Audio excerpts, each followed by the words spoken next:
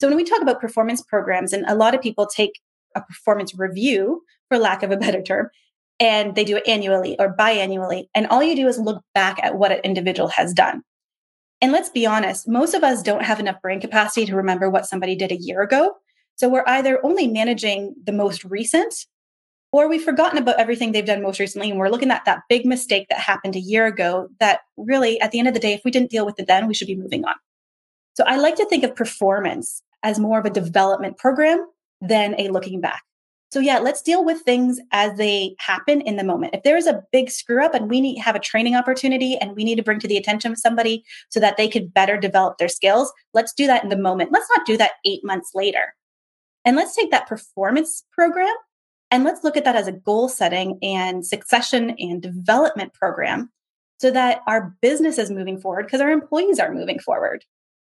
Welcome to the Home Service Expert, where each week, Tommy chats with world-class entrepreneurs and experts in various fields like marketing, sales, hiring, and leadership to find out what's really behind their success in business. Now, your host, the Home Service Millionaire, Tommy Mello. Welcome back to the Home Service Expert. My name's Tommy Mello, and today I have a guest. I feel like everybody that I have on the show is from Canada. Laura Tolhoek, and she's an expert in recruitment, employee development, employee retention, and small business. And I think this is really cool because not enough people really understand HR recruiting. And I can't wait to talk about this stuff. HR to me used to be something that I didn't think was essential. Now I think it's the number one thing in the business is how we recruit, retention. That's something I've been talking about every day. This new year, I'm just 100% focused on getting talent in the company. So let me give you a little bit about the bio on Laura. Laura is right now at Essential HR Canada proprietor. She's done that since 2018, and also human resources consultant. She was at Lowe's Companies in Canada for the human resource manager from 2011 to 2018. And she's also got another about 8 years in the restaurant industry for HR. Laura has used sound HR practices with a pragmatic approach to improve business performance over 15 years, a certified human resource leader through the Human Resource Professional Association. She has crafted a team of HR professionals who work with clients in sorting through the details and providing solutions. Having worked with major players in the restaurant, food service, and retail world as an integral member of their HR team, she's not only comfortable, but excels in high-volume, smart decision environments. Pleasure to have you on today, Laura. Thanks, Tommy. It's a big intro. That was a big intro. First thing I'd like to do, I want to give a little overview of what I've been obsessing over, and then I'm going to have you give an overview. Right now, we have 4 full-time recruiters. One of them is worked for Enterprise for 20 years as an HR. We have 5 full-time trainers. I've been focused on our Indeed and Glassdoor score. I've been really focused on the user interface of the people that come in. Mm-hmm. I'm really focused on the SEO of getting found and amazing employee testimonials. And I can tell you, Amazon, Apple, Facebook, and Google are all working very, very hard to commoditize home service. The one thing they'll never be able to do is make A-player employees. They're going to need our trucks. They're going to need our fulfillment. And the world is changing so fast. So it's something I've obsessed over the last couple of months. And this whole next year is how do I find A-plus players? Because an A-plus CSR will make me an extra $700,000. I've been through the math. It's amazing how much extra.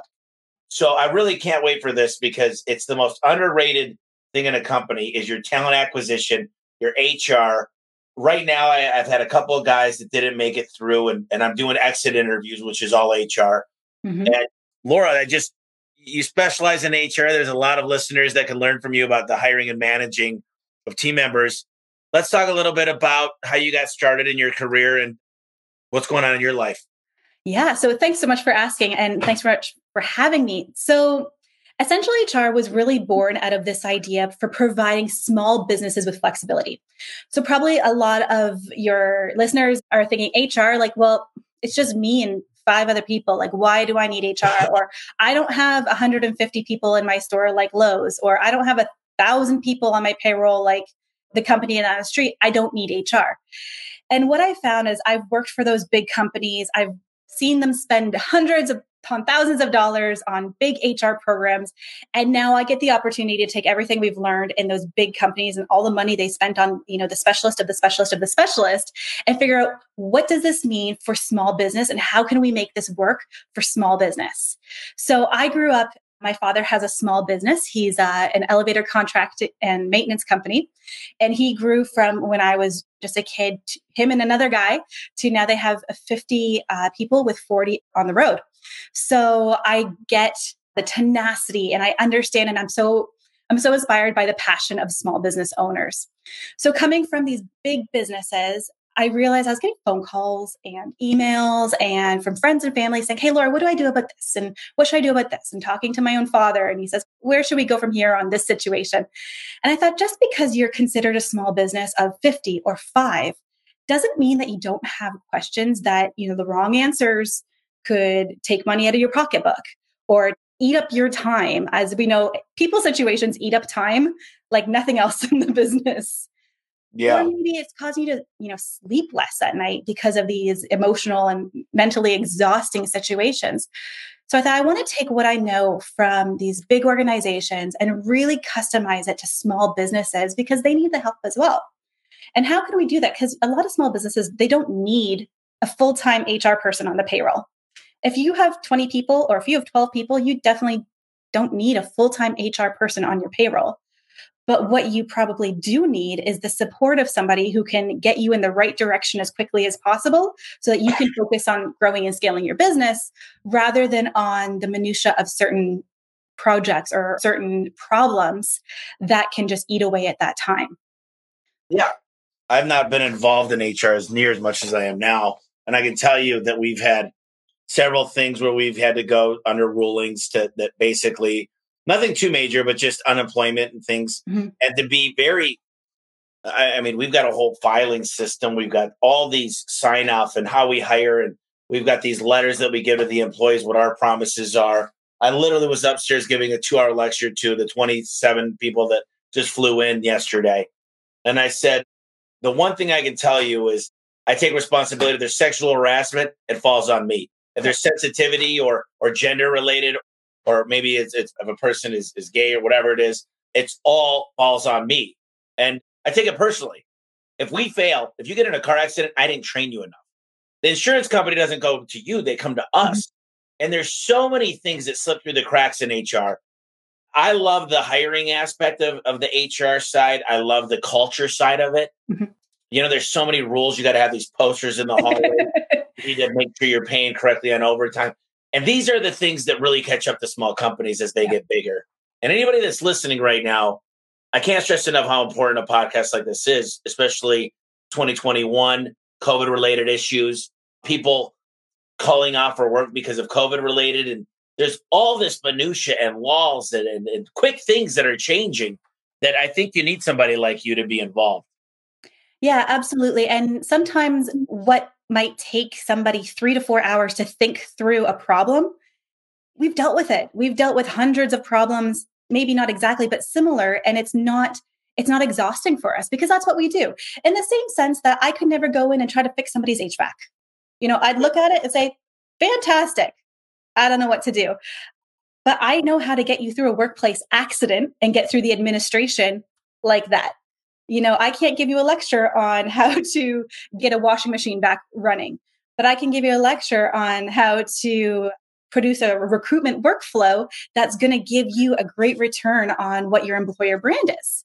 So we all have our niches and we all have our areas of expertise.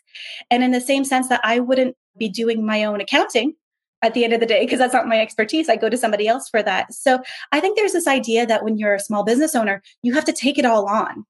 And sometimes, depending on the situation, you might. But when you have the opportunity to decrease the risk in your business and increase the efficiency of your team, I think that's definitely an area that people want to keep looking at. There's so many things I want to talk about. I kind of want to save the best for the last. But we'll generally go over. So tell us a little bit about Essential HR and the services that you provide.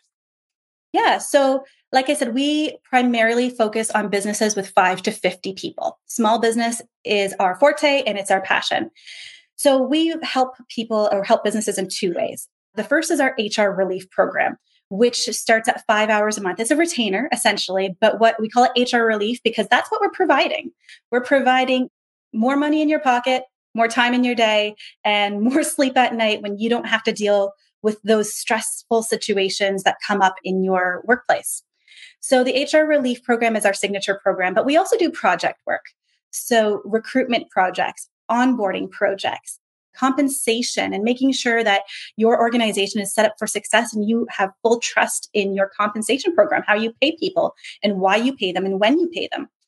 And then as well as performance management. So how do you go about making sure that your employees are developing rather than just getting upset that, nobody's doing things and differently than they did last year and you're not moving forward with that progression. So those are the two ways that Essential HR helps. We have a team of amazing individuals who keep this business going and who work with our small business owners and managers. It's so good to get started early. All I can tell you is a lot of people play catch up. I want to hear more a little bit about, I teach a lot on compensation programs and I've done a lot of research on performance pay, and I'm probably going to come out with a whole thing on how to teach people how to build what matters in a compensation program. Mm-hmm. You got this big aspect, and I don't really have this, but hourly versus a salary. I much prefer a performance pay that pays more than an hourly rate, but it also doesn't incentivize a person to stay on that's not a high performer. Mm-hmm. So, like, for example, I pay minimum wage to my CSRs or, and the key word here is or, performance pay. And most of them can make over $20 an hour. Most of them are making quite a bit more than that. But some of them rank into 12 and they fall off quickly. Mm-hmm. So there's certain laws that we have to abide to. And I think that it really intrigued me when you said performance, because I'd like to hear your perspective and more about how you guys help in that aspect. So we are big fans of, when you think about performance reviews and that, whether it's annual, quarterly, some people do it monthly. And most of the time when you hear that, managers and employees alike cringe. They're like, oh, performance review time, performance management time. The whole concept can make people really, whether it's because it's an administrative process or whether it's an uncomfortable process, oftentimes it's not a welcomed process within organizations. And we're on a mission to change that. Because at the end of the day, we believe communication is the most important thing between you and your employees, your team, your supervisors, and your team members. Because without that communication, everything falls apart. You can say you need to have great HR programs. At the end of the day, I say HR programs are communication. It's really the baseline for everything we do is making sure that there's two-way communication. So when we talk about performance programs, and a lot of people take a performance review, for lack of a better term, and they do it annually or biannually. And all you do is look back at what an individual has done. And let's be honest, most of us don't have enough brain capacity to remember what somebody did a year ago. So we're either only managing the most recent, or we've forgotten about everything they've done most recently. And we're looking at that big mistake that happened a year ago that really, at the end of the day, if we didn't deal with it then, we should be moving on. So I like to think of performance as more of a development program than a looking back. So yeah, let's deal with things as they happen in the moment. If there is a big screw up and we need to have a training opportunity and we need to bring to the attention of somebody so that they could better develop their skills, let's do that in the moment. Let's not do that 8 months later. And let's take that performance program and let's look at that as a goal setting and succession and development program so that our business is moving forward because our employees are moving forward. I love that. So ongoing training, we're really putting a lot of time, effort, and energy into an LMS. And we're using Absorb for that. And it's a pretty good program. And we could push things. We're using Paylocity, which we're able to push. What I love is with our manuals, with our everything we're working on, I could push signatures. So as we update things, I can update the signatures and initials and things of that nature. But, the worst thing about those annual reviews is people expect tenure. It's just an old way of thinking, but they expect, I've been here a year, I should get a raise. Yeah. And I refuse to give people that. And we're doing good, everybody else should. And I'm like, no, we should have the winners be making a lot more money. I'd rather have the people that are working nights, weekends, giving their blood, sweat, and tears. But then again, there's activity, there's productivity. Some people work a ton of hours. So I try to really push the more money. And then there's this really good thing, and I've been reading a lot of books about this, is money's great. Everybody needs money. Laura, you know, you and I both need money to pay our bills, but when you give somebody to a Dave Ramsey program or allow them to go to a great trainer, or you buy them a tennis shoes because they're a runner, and every time they look down at their shoes, you know, I'm learning about we should not always give money. Yeah. There should be so much more to it. Time, you know, and I've got this book, The Seven Languages in the Workplace or whatever. Oh, yeah. The four languages of motivation within the workplace. Yeah, that's what it is. And anyways, Gary Chapman, I think. This one is Gary Chapman and Paul White. Yeah, five love languages in the workplace. Yeah, great book. And it's really understanding that stuff and knowing what to do. But I feel like one of the things is we didn't have a Christmas party because of COVID, and I gave everybody $50. I think 2 people said thank you out of 300. I wish I got them a nice A1 jacket, a real present. I said, guys, we didn't do a Christmas party, but we bought you guys a couple mugs and a really nice jacket and some mittens or whatever. Not mittens, but gloves. Because that would have gone so much further hindsight. I thought a lot about it, and that was a mistake. But why not gifts all year round and have this gamification? Tell me a little bit about gamification, because that's one thing that I love. Right now. So I'll give you an example of a client that has put in a great program. So they have about 40 people on their team, and there's always somebody who needs something, right? Like there's always somebody who's maybe going through a rough time that even the team members know before the upper level management hear about it. So they have this kind of employee rewards program where everybody is given, I think it's $5 a month. And at the end of the month, they can give it to whoever they want. And sometimes it all goes towards one person whose family is having a difficult time. That person just, came home with $200. Maybe it's to a coworker as a thank you for whatever it might be.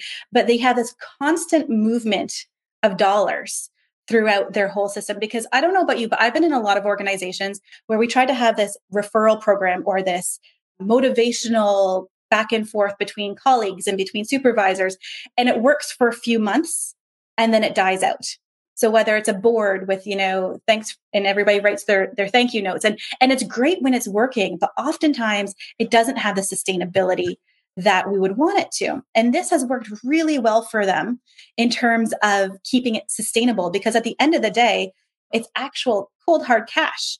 And it doesn't cost them very much. It costs them the app that they use to do it, and it costs them about $200.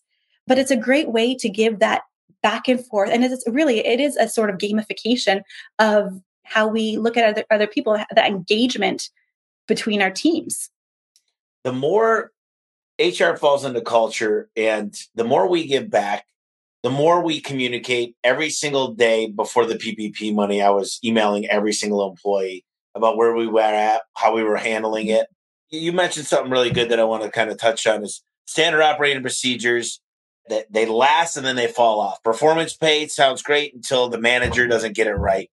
And I feel like just as long as you take to build a process, you need to know how you're going to inspect the process and make sure it's being done for longevity. And I think when I build a process or standard operating procedure or determine a KPI, I spend about 3 times longer determining how I'm going to manage that. Yep. And another thing is how I'm going to manage it for the least amount of my time. Let's say it costs me an extra $500 a week, but it takes me 10 hours. I make a lot more than $50 an hour. And that's not to sound cocky, but I know how much my time is worth. Yep. So I'm looking at how I could have checks and balances with the least amount of my time. And if that's hiring a VA, right now we're getting involved in hiring a senior data analyst to come up with a lot of processes, because I believe everybody should know where they're at a moment's notice too, like a bar chart. Boom. These are the KPIs. For example, right now for our technicians, we're looking at driving, reviews, error report, off hours, attendance. Sales is important. I hate to say it, but when you leave with zeros and don't do convert jobs, it counts. But all these things need to be rated in a way that they can't go home to their wife or husband and say, you're going to have to pull out your calculator for this one. Yeah. So I think this is the number one question I get is how do you do performance? And I love what you said about development, because so often we don't want to invest in development. or sensitivity training or whatever it might be for your company. And I think that when people stop looking at that as an expense and start looking at it as an investment in their people, and training is a very, very good investment if you plan on keeping people, it completely changes the paradigm of how we think. So, what other advice could you give on ideas about forward thinking instead of past thinking and more on that development side? Yeah. So from a development standpoint, we talk about training and we think of it as classroom. And, in the age of COVID, I don't know about you, but I've kind of waved away from formal training because I think sometimes classroom training is a lot better than virtual training. So what else can we do where we don't want to necessarily spend $5,000 to put somebody in front of a computer for 3 hours when we know the experience in the class is so much more valuable? And often training is also, it can be expensive, but you have the investment of time or you have the investment of money. And one thing that I think is severely overlooked in the development process is the mentorship and the supervisory type of training. So somebody can invest in you from a training standpoint, send you to a 2-day, a 5-day great training. And that's going to take some effort. It takes their time. You appreciate it, but it's often forgotten. When you invest in somebody from a mentorship capability, what that does is it increases the loyalty to that supervisor or that mentor, and it increases the loyalty to the company. So yeah, we love great training, but we forget about the knowledge that we have within our own company. And I'm going to be honest with you, investing in somebody from a mentorship capacity actually is more difficult than just sending them away for training. But the rewards of it, from the loyalty, from the engagement, from the relationship that happens because of that, have such a greater increase than just paying somebody else to teach your individual. There's some things that you'll need to pay somebody else for. But I think we forget about that interaction between our supervisors and our team members. I just made a note to myself because pretty much my best ideas come when I'm in a podcast. I've got a field supervisor program that's designed to increase sales. And they each take on, this is a small piece of the program, but they each take on 3 guys a month. And we really give them a lot of the data. How long does it take them to do a job? How fast are they a service type? How often are they converting a service call to a door sell? All these different KPIs. And the one thing I didn't think about is what's in it for them. I mean, obviously their sales go up, which it directly helps them, but you got to ask yourself from anybody's perspective that you're giving these to is with them, what's in it for me? Mm-hmm. And I don't feel like I do that enough. I don't feel like most owners and a lot of managers say, this helps the whole company. Laura, this helps all of us. You should just want this. Well, I don't. You guys just pack on a bunch of crap every single year to make us do more. And you just expect us to just, it'll help all of us, so it'll help you. Where I feel like it should be much more, really, this is going to help you exactly this way personally. Yeah. And of course, the business. And we're missing that piece of it. And I think when you think about mentorship from a small business perspective, let's be honest, a business with 7 people is competing for the same top talent as a business with 700. And a lot of times small businesses, they're like, well, what do I have to offer? How do I compete with those big guys? Let me tell you, the relationships that are happening in small businesses hold a heck of a lot more weight than the carrot that the big businesses are dangling. And so one of the unique selling features, the part of your employer brand as a small business, is what you give to your employees personally. That ability for them to see you as you are, for you to train them. And that relationship is such a selling feature that we underrate as organizations. We don't take that into account when we're selling ourselves to new hires. That's important because now you're digging in. I was going to save this for the end, but I'm going to dig in. Sorry. I love talking about new talent and being a talent acquisition, because right now I feel like is the best time to ever be recruiting, because job boards have a whole new talent pool of restaurants, hotels, places that they're leaving because all of a sudden they were deemed non-essential. So right now they say, don't be hiring from a job board, because typically either, unless they just moved here, you're definitely not getting the top of the top. Maybe it's somebody that's already disgruntled and they quit or they've been fired. But right now is the best time. But I just feel like the future of your company depends on hiring people that are better than you or will help to make you a better company. Whether that's managers, whether that's CSRs. We just hired a full-time cleaning person, janitorial staff. and she takes care of all the apartments. She takes care of the building. And I was doing the math about a month ago, and I said, we're paying the cleaning lady $65 an apartment. We're paying her $300 a week to clean this place. You add it up, I'm better off hiring a full-time employee and having them here all the time. And those are the type of things I'm always thinking about and then I also had this idea that she was going to cook for the staff every morning, but that hasn't worked itself out yet. But anyways, I love talking about the hiring because we're at a very pivotal time. I think everybody really is with COVID and everything that's kind of happened this past year. And I just would like to hear your perspective on what's the best way to build a pipeline. Everybody asks me, how do you find good employees? I'm like, you don't spend $20 on Craigslist once a year. I'm going to invest true numbers over $1 million this year, not including my trainers, not including my recruiters, between Indeed, a ton on Facebook, a couple other job boards, between that $1,500 I give per employee. I'm rolling out a $500 referral to anybody outside of the company.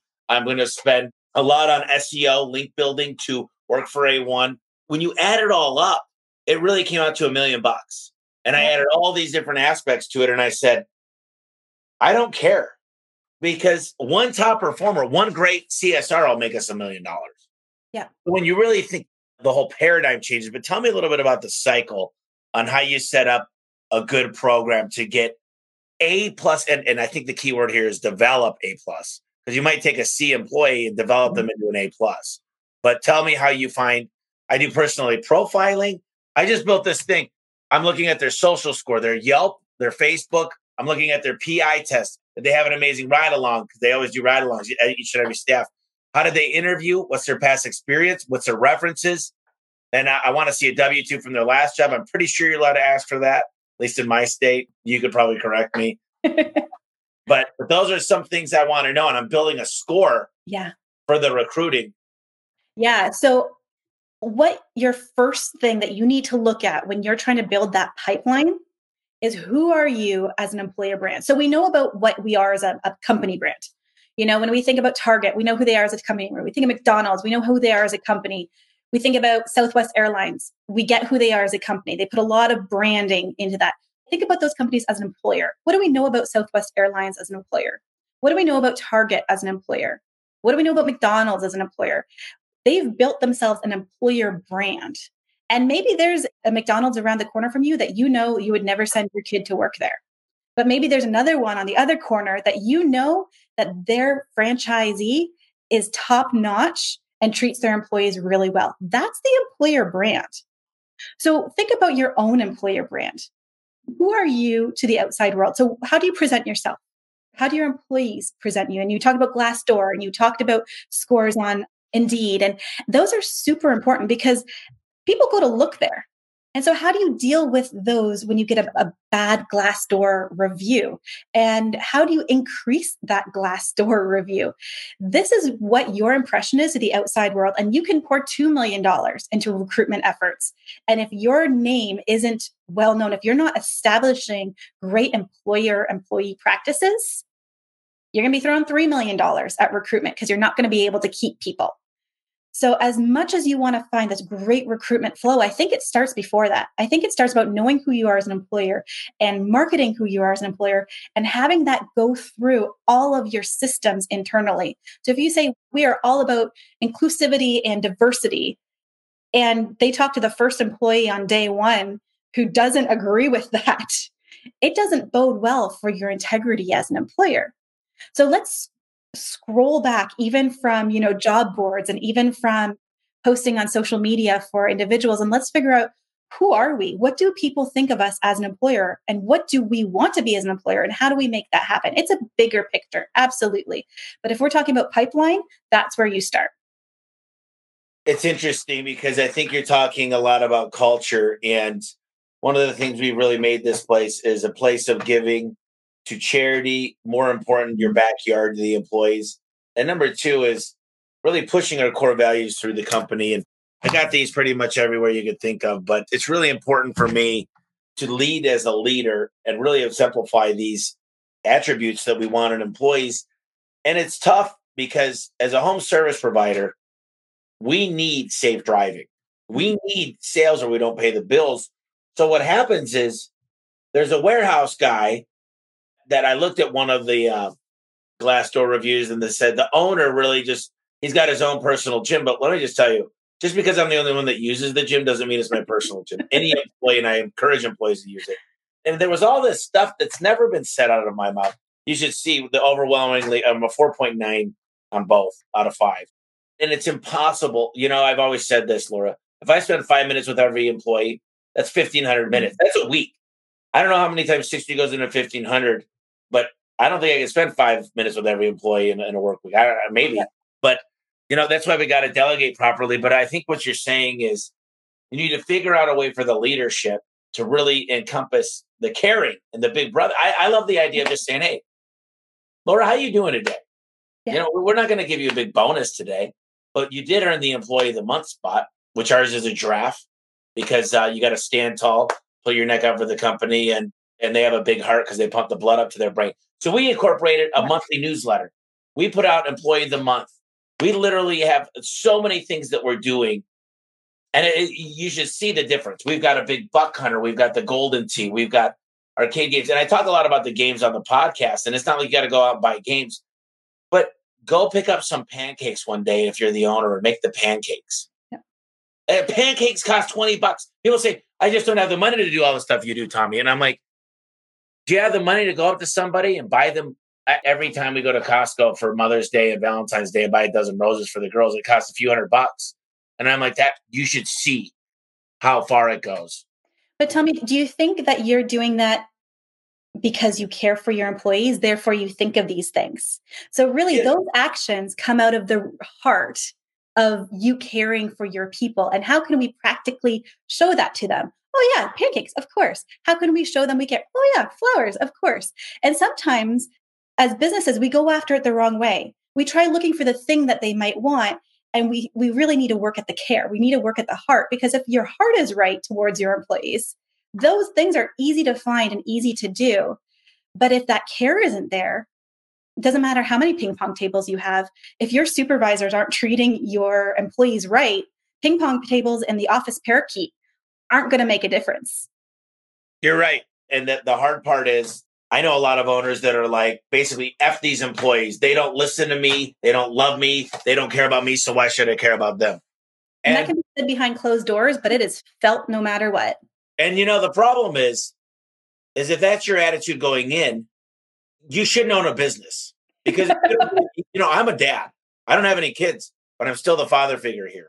Everybody looks at me and they go, if dad does it, I can do it. Yep. They follow every single thing.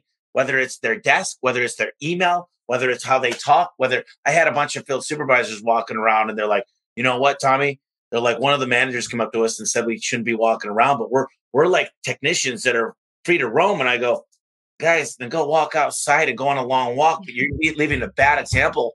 I said, "I'm not upset at the other manager." I said, "You guys are the best people we have in your role.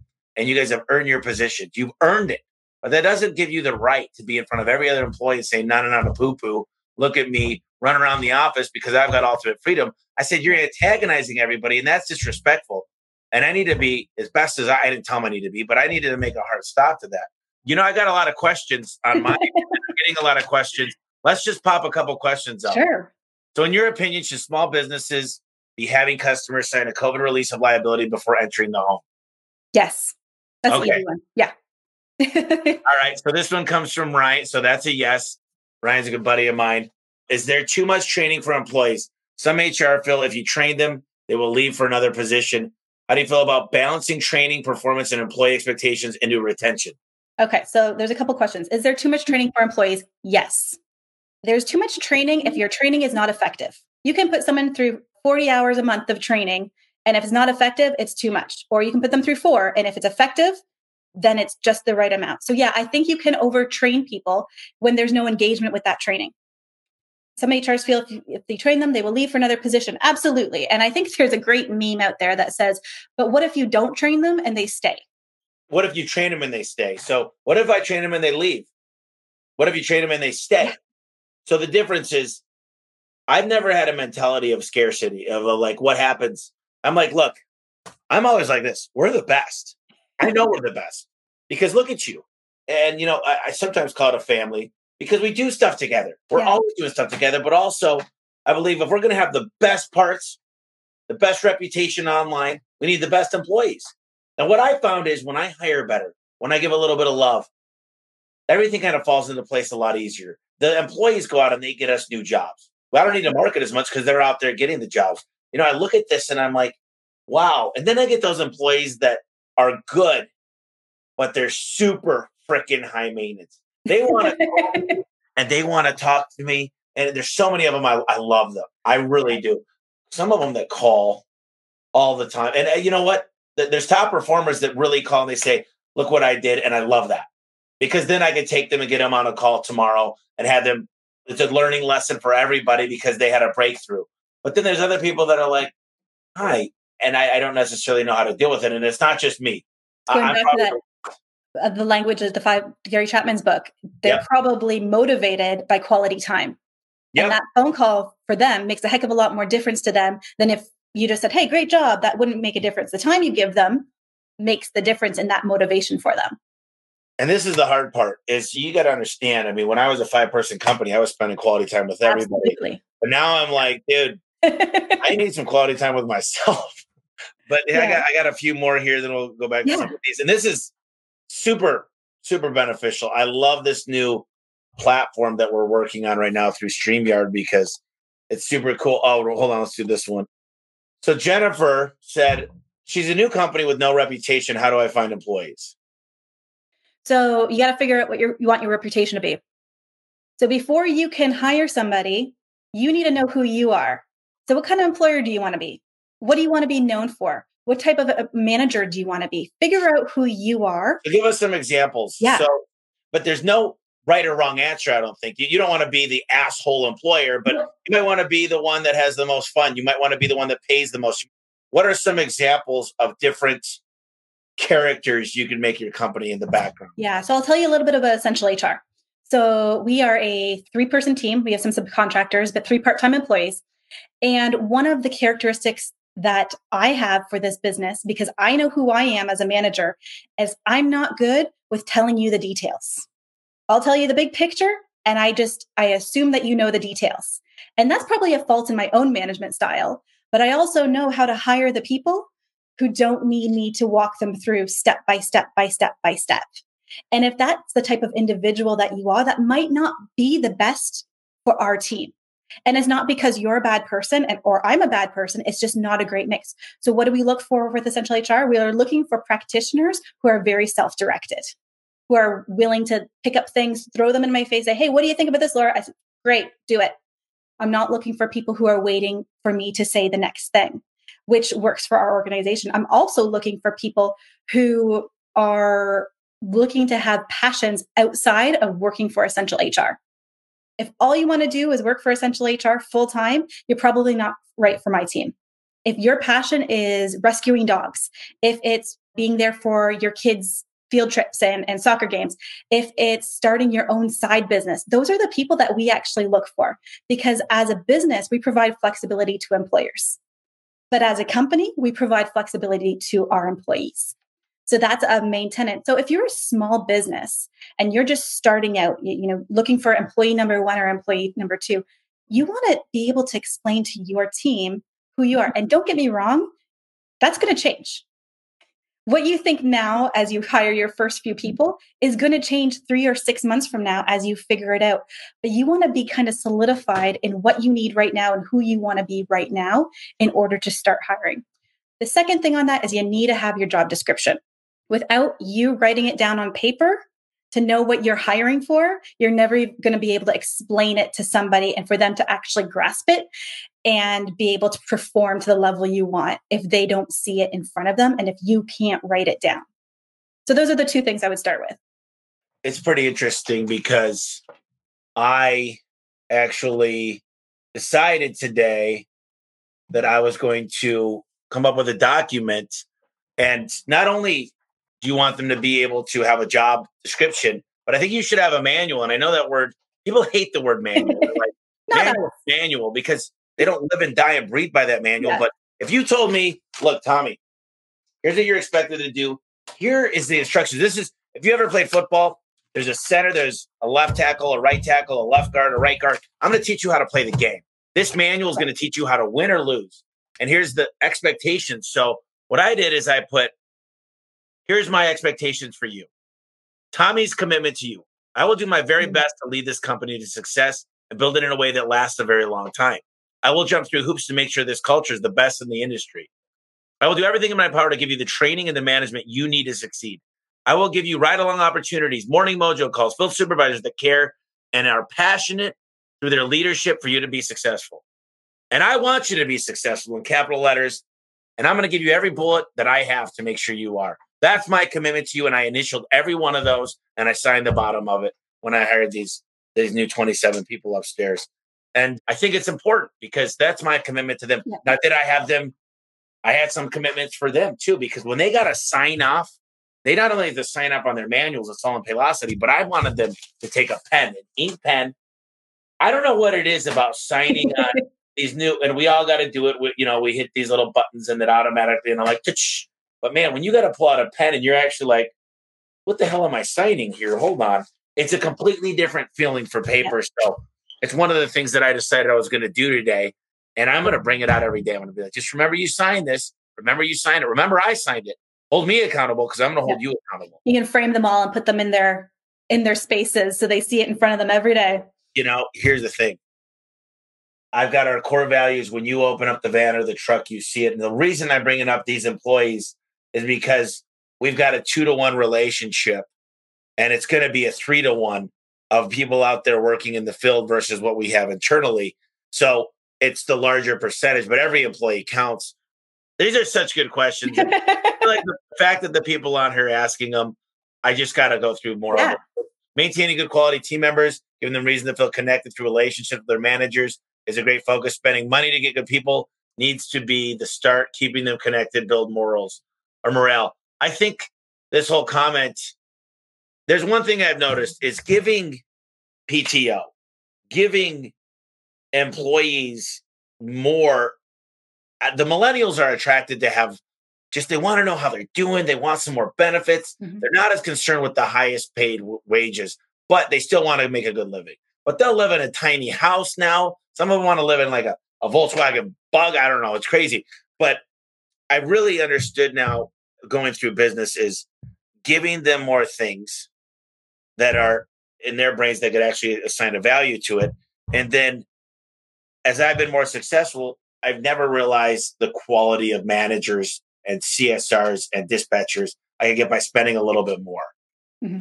I'm very fortunate in that aspect because the quality, the less babysitting, the more what you said, reading between the lines and not having to delegate every freaking little thing. What my brother-in-law said, Tommy, you could hire somebody, a data scientist in India. The problem you don't want to, and I'll get you 5 of them at $35,000 a year. But they don't understand how to communicate properly. And you got to tell them every single thing. I remember I got software built 8 years ago and they built the login for it, but it didn't say forget my password. I'm like, well, you didn't tell us that. And I said, well, this is kind of common sense, but delegation is sometimes not common sense. Is it better to get mind leaders under you or people that can prove that they can adhere to the systems in place? Oh, do we only have 2 options? I think you need to surround yourself with people who challenge you in an environment that's full of respect. So candor is a wonderful thing amongst a leadership team, but that has to be in respect. So I don't know if there's a right or a wrong answer. I feel like 2 options isn't enough. I don't know. What do you take on that? Well, you definitely want to surround, I think when you're a small company, there's 4 or 5 people, you got to be the mind leader. When it starts to expand, there should be no more than 5 direct reports. If you expect the owner to communicate with every single person, that's why there's a chain of command. We've got a pretty decent org chart. And I think a lot of people, they don't understand when you're building a company that when you start, if I had to talk to every single CSR, dispatcher, technician, door salesman, product specialist, the marketing companies we work with, and it goes on and on. Yeah. I had to deal with 4 customers today. I had to deal with one, my neighbor's brother. The thing is, when you really think about it, we have 9,000 customers a month. Mm-hmm. So I think you need to definitely need to get some really good people that have their own ideas Yep. to run departments and be team leads as you grow a business, because it's impossible. I had to cut my last meeting short. I didn't get enough time, so I got to go finish this up with them tomorrow. I have the book club with my managers half an hour every other day, and I only got to do it for 20 minutes today. And then she gave me my lunch today, which is only halfway. So I'm still hungry. But the point is, you need mind leaders that can handle some of this stuff for you. So I do think there's more than one answer to that. Here's one.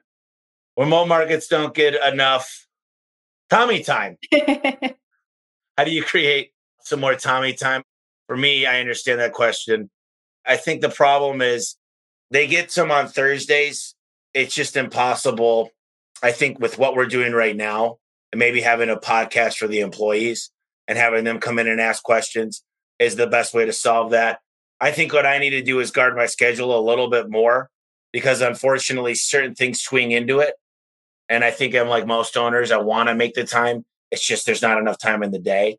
But overall, the fact is, I know we're going to be 1,000-person organization down the line. So I think that there's a good opportunity to figure out ways using technology to communicate for everybody. I don't know if you have any insight on that.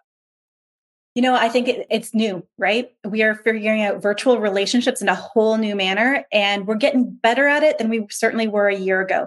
There's a few ways within small teams that, because now we're having this mix of virtual and in person as well. So some offices are going back in, we still have remote teams. And how do you make that mix? How do you make everybody feel included when some are virtual and some are in person? That's always kind of, I don't know if you've ever been in a room where there's one talking head on the screen and the rest of them are talking, and you're like the talking head and you're like, what are they even saying? I have no idea. You don't feel included. So there's certain guidelines that you can put into place now to make sure that those virtual people have the same experience that in-person has. And one that I love personally is that if one person is virtual, you all go virtual. So if one person has to be a talking head, everybody is a talking head, and leaves everybody on the same playing field in that meeting.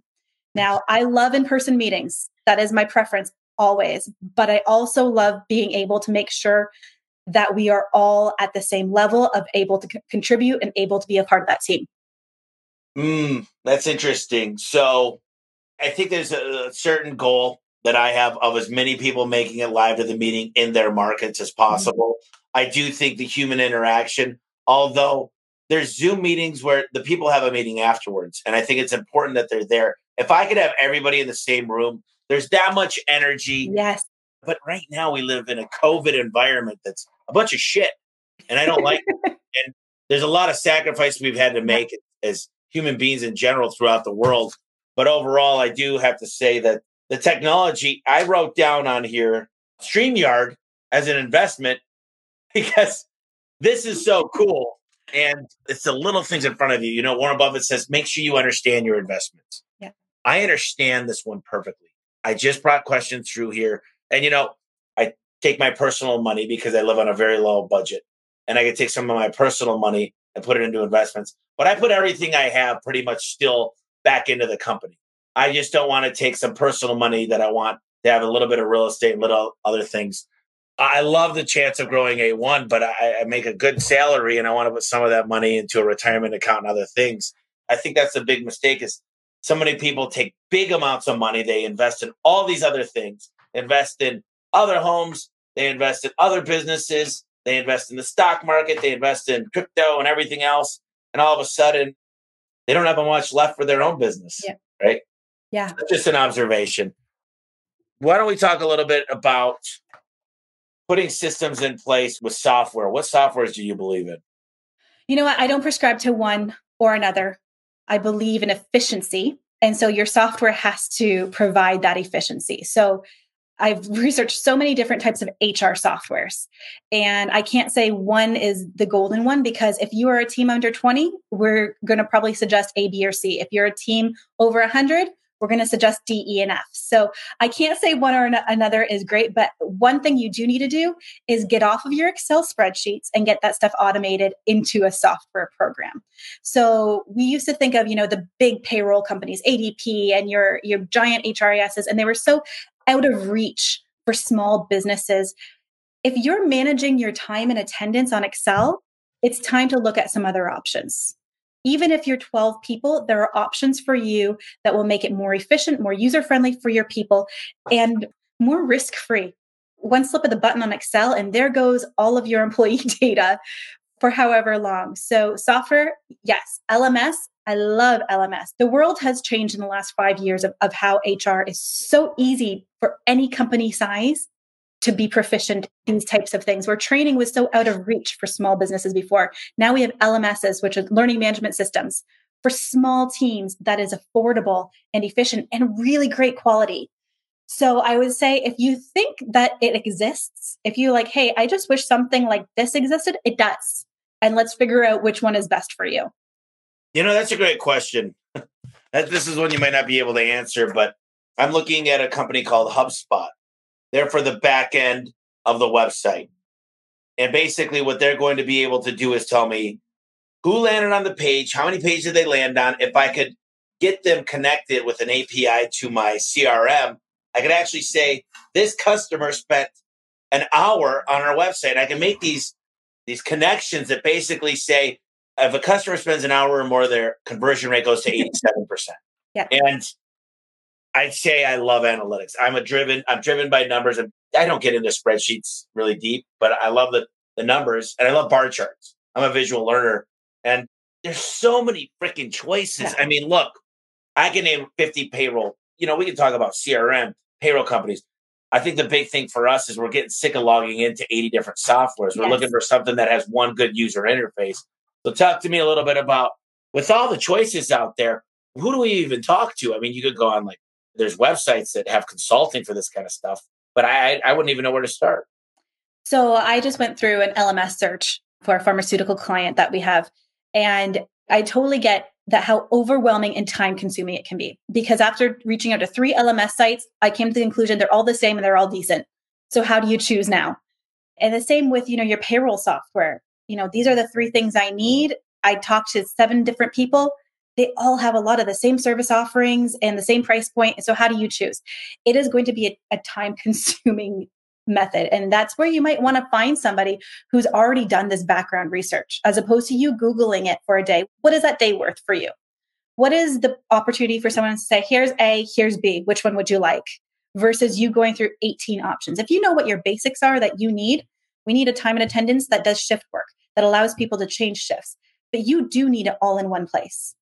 We're getting to the day and age where there are too many options for you to be logging into 4 different things for your employees' user experience.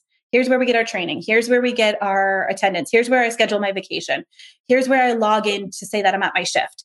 We need to integrate that. And so I would say, if you want to do it on yourself, have fun with Google, or align yourself with somebody who has the background and has already looked at all of these things and can kind of direct you into the right way. Yeah, I'm part of a entrepreneurial group that I could go to them, about 700 people, and usually I'll get 5 good answers. Yeah. And the more I could be around, I always used to win these football pools, not because I know crap about football. It's because I'd ask the 5 top guys I knew about football, and I'd win all the pools. And the people at the restaurants that I work with would be like, dude, how'd you win again? I'd be like, I'm asking more questions. One more question. This is a good one. And I wish I got to more of them. There was so many great questions on here. And then we're going to go through kind of the end of the questions, but I'll make sure that we can get them over to you and maybe you can answer them. Absolutely. So how should one start a tough conversation? There's a good book. I have it on my shelf. I think it's called Tough Conversations. Mm-hmm. But I feel like some people, they really avoid the tough conversation. Yeah. And I'm not the first person to jump into a conversation that I don't think is going to have a good outcome, because, it's almost like wasting time, maybe. Unless I could get through, I could talk to someone about sales till they're blue in the face. But if it's, at what point do you decide to have a tough conversation, do you feel like? And how do you get through?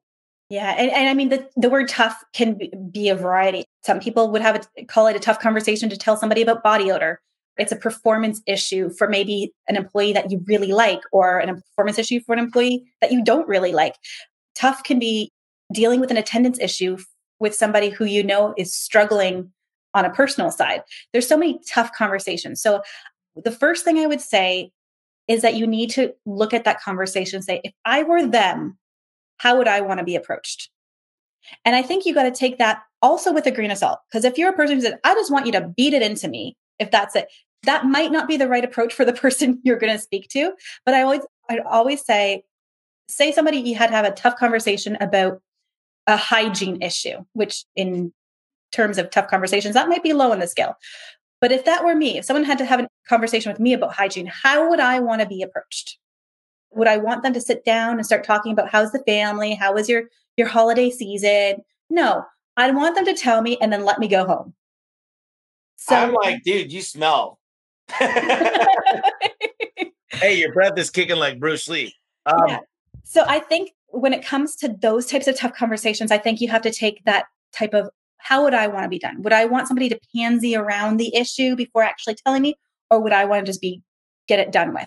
The same with a performance issue. If you have to deal with a difficult performance issue with one of your team members, the best thing to do is, have you ever heard of like the whole sandwich, the conversation, the positive feedback, negative feedback? Yeah. Well, I hate the sandwich. I hate the sandwich. Shoes not nice. Your belt's okay, but tuck in your shirt. Yeah. Yeah, no, I hate the sandwich. Sandwich doesn't work. At the end of the day, when you've had enough tough conversations about performance issues, you realize that sandwiching bad feedback, nobody hears the middle. All they hear is the belt was great and your shoes are fantastic. The whole part where, customers are asking you not to show up back at their homes again and your KPIs are falling through the floor wasn't heard. All they heard was belt and shoes. So when you have those tough performance conversations, you need to go at it directly. Stop pansying around the issue and have the conversation with the individual directly. Because if you put those brackets around it, all they're going to hear is the brackets. I think what you need to do too is have a regular meeting that's not once a year or once a quarter. It should be minimum of once a month. And you should have the same exact qualifications. And you should be able to ask, this is your driving score. And no matter what, you're going to get an improvement plan. It's a PIP, performance improvement plan. The question is what factors, and if you're the best, we're going to better your best. Yep. I'm going to set goals for you to improve upon where you were last year and last month and last week and yesterday. Yeah. And I don't think that's asking anything. I'd want the same ask from me. And I think as employees, they don't want to be told, oh yeah, no, you're doing a good job. We don't have any other feedback. You're doing a good job. And this is how we're going to make you great. And sometimes we focus on those poor performers and trying to pull them out. And if you've been in this long enough, Tommy, that you probably know when you're trying to pull those poor performers out of that poor performance, what is your success rate? I would say, in my opinion, is about 25%. 50 if you're really good at it. You get them out through a mentoring program, which you've discussed, the mentoring and supervision. But I do think that, we were talking earlier, I was talking to my regional manager and I said, we need to get poor performers out quicker. He said, well, Tommy, the poor performers fall off. It's just our culture, they fall off. And I said to him, they do fall off, but we don't wait 9 months. Yeah. And I think that's one of the things is by consistently working. And one guy told me he had to be worth $100 million 10 years ago. He said, Tommy, I've never had to fire anybody. I managed the shit out of the producers where they either say, I'm either going to get better or I'm going to quit. Yep. Because the fact that I got to check in and do this and this and this and this and this, I'm over it. I'm quitting. And I hope and I pray that we provide that environment to where they're like so sick of it. And the thing is, I'd love to be that guy that overmanages. But I'm telling you, I love marketing and I love sales. And to even jump on a call about operations is like... That's why you pay somebody else that salary. We pay a lot of people to handle this stuff. But, there's certain things I need to deal with. But ultimately, I love this. We could have done this for another 2 hours probably. We should do it another 2 hours one day. We will. It makes me think outside of the box. I've got a lot of great notes. I ask a few questions to kind of wrap us up. Number one, somebody wants to reach out to you. You've got a lot of great insight. You're perfect for a lot of businesses out there. What's the best way to contact you personally? What's the best way to get a hold of your company? Okay. So personally, LinkedIn. You can find me at Laura Tolhoek. You can find the company at Essential HR Canada.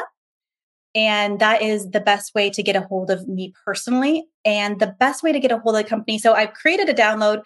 I know we were talking about interviews and some great interview questions. So I put some of our favorites together in a download that people can find at essentialhr.ca/home expert. So they can grab that there and that will keep us connected. You'll also get some other resources, the free templates that we create, we send out through there as well. So keep connected with us at essentialhr.ca/home expert, or me personally, reach out directly to me through LinkedIn. Cool. And I always ask 3 favorite books. There's so many good ones out there. Do not say, I can't say Gary Chapman. You can say that one, but don't say How to Win Friends and Influence People by Dale Carnegie. Nope. You can go Rich. Never. Or Myth, because those are all great. And I love them. And they should get so many accolades, but I'm ready to hear some new ones. All right. So I'm going to jump back on. You have that Gary Chapman book. It is one of my favorites. I think anybody should read that because it's a simple read. Second one is 3 Signs of a Miserable Job by Patrick Lencioni. I'll be honest with you. I'm not a great reader. You got to keep me pretty engaged in things to keep me engaged. And Patrick Lencioni has done a great job of that. It's novel in its form. So it's a very easy read with great insight. And the third one, I'm going to go with Drive by Daniel Pink. Yeah. Yep. Took me a while to get through it, but it's still good stuff. I'm going to say this one more time about a book that I read again, and I really paid attention to it. And I'm implementing so many things. Is They Ask You Answer by Marcus Sheridan. And it will change the way you look at your marketing. It'll change the way you communicate with your customers. It'll change the way you communicate with your employees. And it's so spot on. But 99.9% of people that are listening will say it's a great idea. I just can't do it right now. It's great. I love the idea. I just don't have the time. I don't have the know-how. I don't have the people. And that's great because I know a lot of garage door guys listen to this. So sorry, guys. Better luck next time. We'll be the industry leader. But anyway, finally, the last thing I ask is we've got into a lot of things. There was a lot of great questions asked. But I wanted to ask you, if you wanted to leave the audience with something special, something to think about, something to get going on this new, beautiful year of 2021, I'm going to give you the floor for a few minutes and let you take it away. You know, I was thinking back to Joshua's question about leaders, like-minded leaders, and it got me on the thought of your energy influences your business and your manager's energy influences your business. And if you're looking at how can I just up-level that positivity and that energy within my organization, you're the one who drives it. So if you're having a bad day as a business owner, as a manager, and you walk in, people can feel that and you will drain, because of the position of power that you're in, you will drain the energy from other people. But if you walk in despite the fact that you only slept half the night because you're dealing with a problem in the business and the dog puked before you left the house and the cat got sprayed by a skunk, and you walk in and you take that energy into your business, you will drain all the energy of your team members out with you. So as we walk into 2021, and don't get me wrong, I know it has been a tough year, and I'm not saying we're out of it by any stretch of the imagination, but your temperament and how you deal with life and that persona and that energy that you put forward will come back to you in spades when you're looking to increase that culture and increase that positivity within your own organization. Joanna and Gianni are on this. I want to crop that section out of Laura and let my whole team listen to it because I think you're spot on. And this podcast isn't about you guys learning. It's about you guys executing. It's about taking these thoughts and moving them into action. And it's impossible for me to write everything I wrote down to put it all into action one time. But I love it because I get to ask the questions I want. And hopefully there's other people out there. And we got to ask a lot of great questions. I'm like, look, I'm putting my arm out there. Like, there's so many good ones. But Laura, I got to tell you, I think this is super cool that you came on. You talked a lot.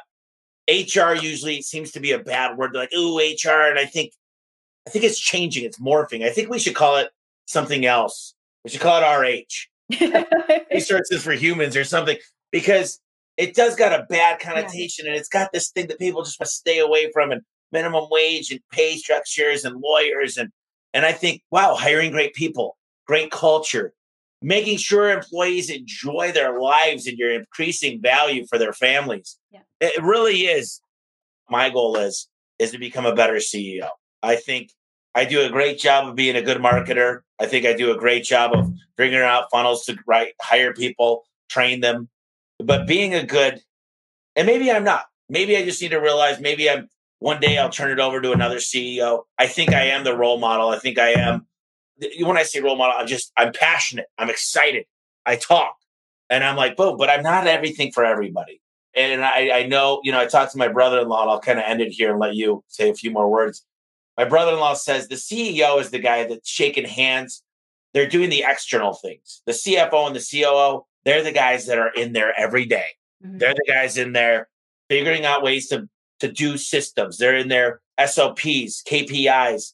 They're there working on the UI, everything like that. And you should be figuring out ways to get investors to come in. You should be handing out the trophies to employees, having a speech during the Christmas parties. Those are the things that the CEO does. And it's very interesting to look at it from that aspect because I'm down for that. But anyways, you had a lot of great things, Laura. Do you want to wrap us up here? Yeah. So I'm just going to say back, when you're looking for somebody to be your HR outsource, you need to find that person who you want to call at 7:30 on a Thursday evening just to run something by. You need to find that person in your own business who is your confidant, who is your support person, because at the end of the day, as CEOs, as business owners, we don't have all the right answers, but we need to find the people who we can rely on, who we trust, and who we actually want to have a relationship with. Like you said, HR gets a bad rap. At the end of the day, you want your HR person to be the same person that you're okay to go get a beer with at the end of the day. That's the relationship you want to have. Somebody who is like, listen, this is what your risk is going to be, but do it in a way that builds that relationship with you and helps you up-level your business. That's so great. Please don't be afraid of HR. I've had a beer with the HR girl. Soon we'll have patio season again, right? Yeah. Well, listen, you should definitely reach out to Laura. If you guys have not thought about the rules, regulations, that's just a piece of it. Some type of wrapping around of the driving record. You got to make sure that you're creating a fair work environment for everybody. But these are things you don't realize until they hit you in the back of the head. Yeah. And I just would say be proactive rather than reactive. And Laura, great work. Great job. Thanks for coming on. And we'll do it again soon. Awesome. Thanks so much, Tommy. It was so much fun. All right, Laura, we'll be in touch. See you later. Hey guys, I just wanted to thank you real quick for listening to the podcast. From the bottom of my heart, it means a lot to me, and I hope you're getting as much as I am out of this podcast. Our goal is to enrich your lives and enrich your businesses and your internal customers, which is your staff. And if you get a chance, please, please, please subscribe. You're going to find out all the new podcasts. You're going to be able to ask me questions to ask the next guest coming on. And do me a quick favor, leave a quick review. It really helps us out. When you like the podcast and you leave a review, make it 4 or 5 sentences. Tell us how we're doing. And I just wanted to mention real quick, we started a membership. It's homeservicemillionaire.com/club. You get a ton of inside look at what we're going to do to become $1 billion company. And we're telling everybody our secrets, basically. And people say, why do you give your secrets away all the time? And I'm like, the hardest part about giving away my secrets is actually trying to get people to do them. So we also create a lot of accountability within this program. So check it out. It's homeservicemillionaire.com/club. It's cheap. It's a monthly payment. I'm not making any money on it, to be completely frank with you guys, but I think it will enrich your lives even further. So thank you once again for listening to the podcast. I really appreciate it.